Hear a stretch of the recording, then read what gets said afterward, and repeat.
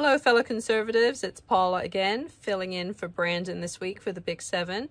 As always, all of the stories I'm going to cover right now are available at TennesseeConservativeNews.com, where you can go and read them in more detail. And while you're there, please subscribe to our free newsletter if you haven't done that already.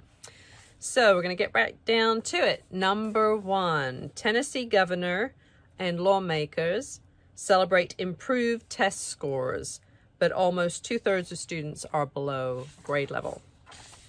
As Governor Bill Lee, the Tennessee Department of Education, and Republican lawmakers pat themselves on the back for a job well done, results from the 2021-2022 TCAP assessments show that almost 2/3 of students are below grade level in almost every category for which the state conducts testing.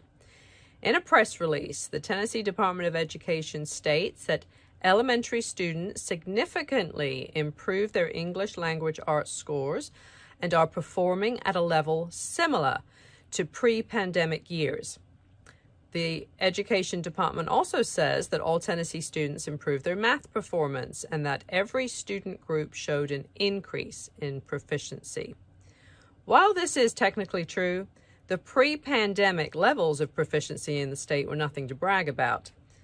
Third grade English language arts proficiency rates were 36.9% in 2019, and they are now up to 35.7%. Even more alarming is taking a look at the English scores for high school students. Less than half of these students are at grade level when adding up the exceeded and met percentages, both before the pandemic and now. So let's look at math. Less than 50% of third grade students met or exceeded grade level in math in 2019. That number dipped down to 31% in 2021. That's where that whole learning loss because of COVID comes in. And it has risen back up to 36% this year. For high school, the picture is even bleaker. After having taken 3 years of high school math, only 26% of students met or exceeded grade level before the pandemic. In 2021, that number dropped to just 18% and is now up to 25%. So this means that only 25%, a quarter of students who are nearing the end of their high school years, are demonstrating math proficiency. Yay, Tennessee. Okay, number two. T-Mobile promises to pay travel and lodging expenses of Tennessee employees getting abortions out of state. According to a company-wide email sent to all T-Mobile employees last month, the company will pay for costs associated with female employees traveling out of state to end the lives of their unborn children. CEO Mike Sievert sought to reassure employees after a leaked U.S. Supreme Court opinion that would overturn Roe v. Wade made news at the beginning of May. Tennesseans who work at T-Mobile at any of the 25 locations throughout the state would find abortion severely curtailed if Roe v. Wade is overturned due to trigger laws that Tennessee has enacted in recent years. So T-Mobile joins Starbucks, Amazon, Citigroup, Apple, Yelp, Levi Strauss, and others promising to aid female employees living in pro-life states in aborting their unborn babies. I would like to personally invite you to the Tennessee Freedom Summit. This is our second annual event. We've got a great group of speakers. In fact, if I have your mailing address, which I may have, you should be getting an invitation in the mail that looks something similar to this. You see that puppy right there? We've got great speakers. Now, what is this thing going to be about, briefly?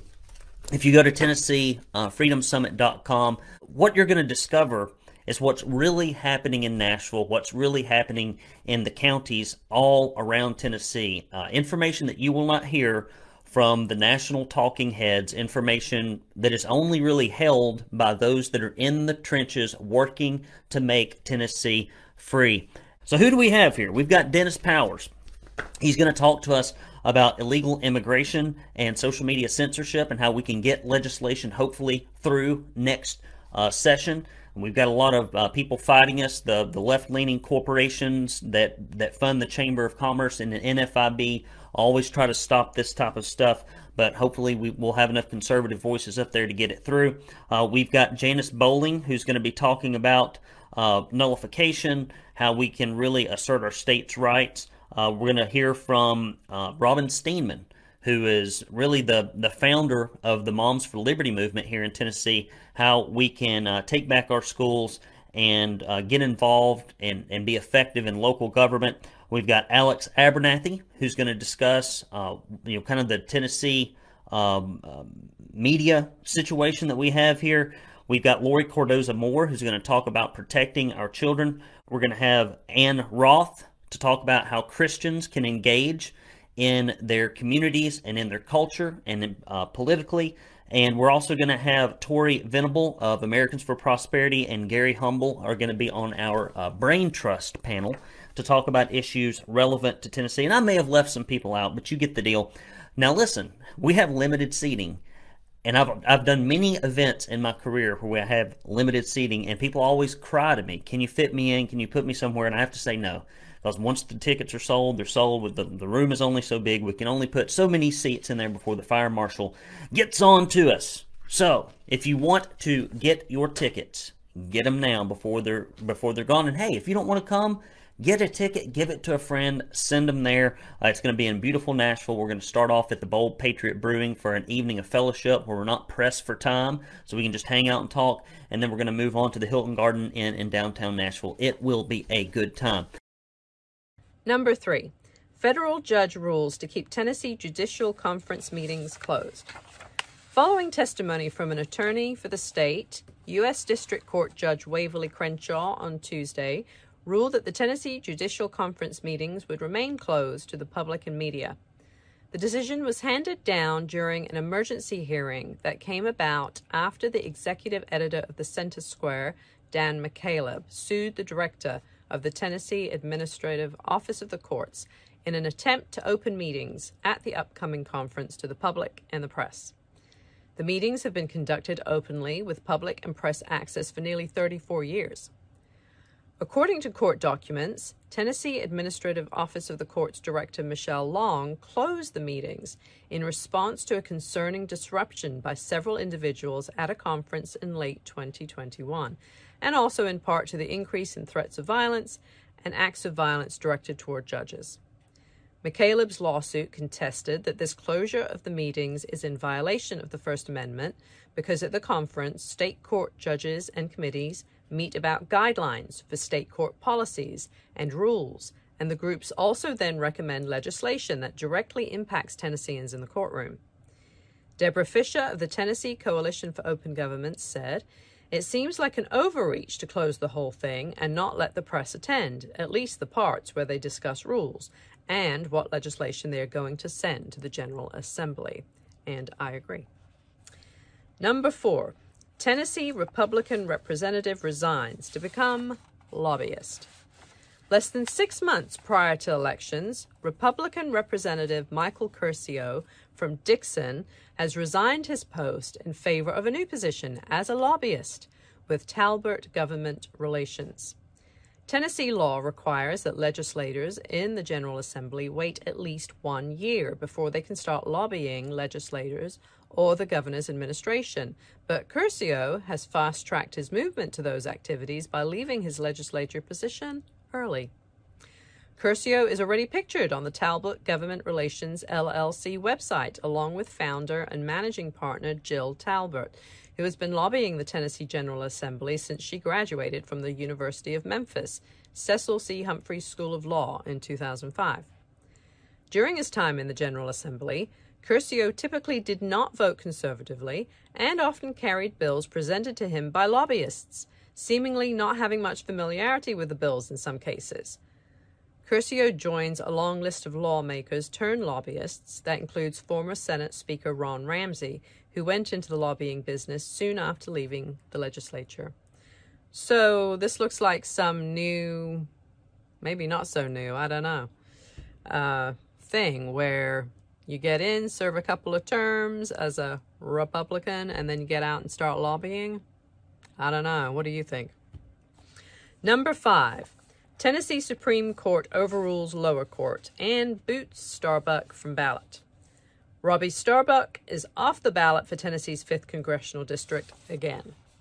On Friday, the Tennessee Supreme Court ruled that Davidson County Chancery Court erred in its ruling on an emergency injunction because the state's open meetings law does not apply to the Tennessee Republican Party.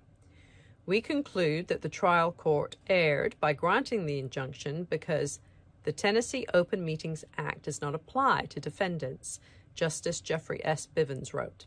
We vacate the injunction and remand to the trial court. Starbuck had appealed a decision in a closed meeting when Starbuck, Morgan Ortagus, and Baxter Lee were removed from the August 4th Tennessee Republican primary ballot based on their Republican bona fides.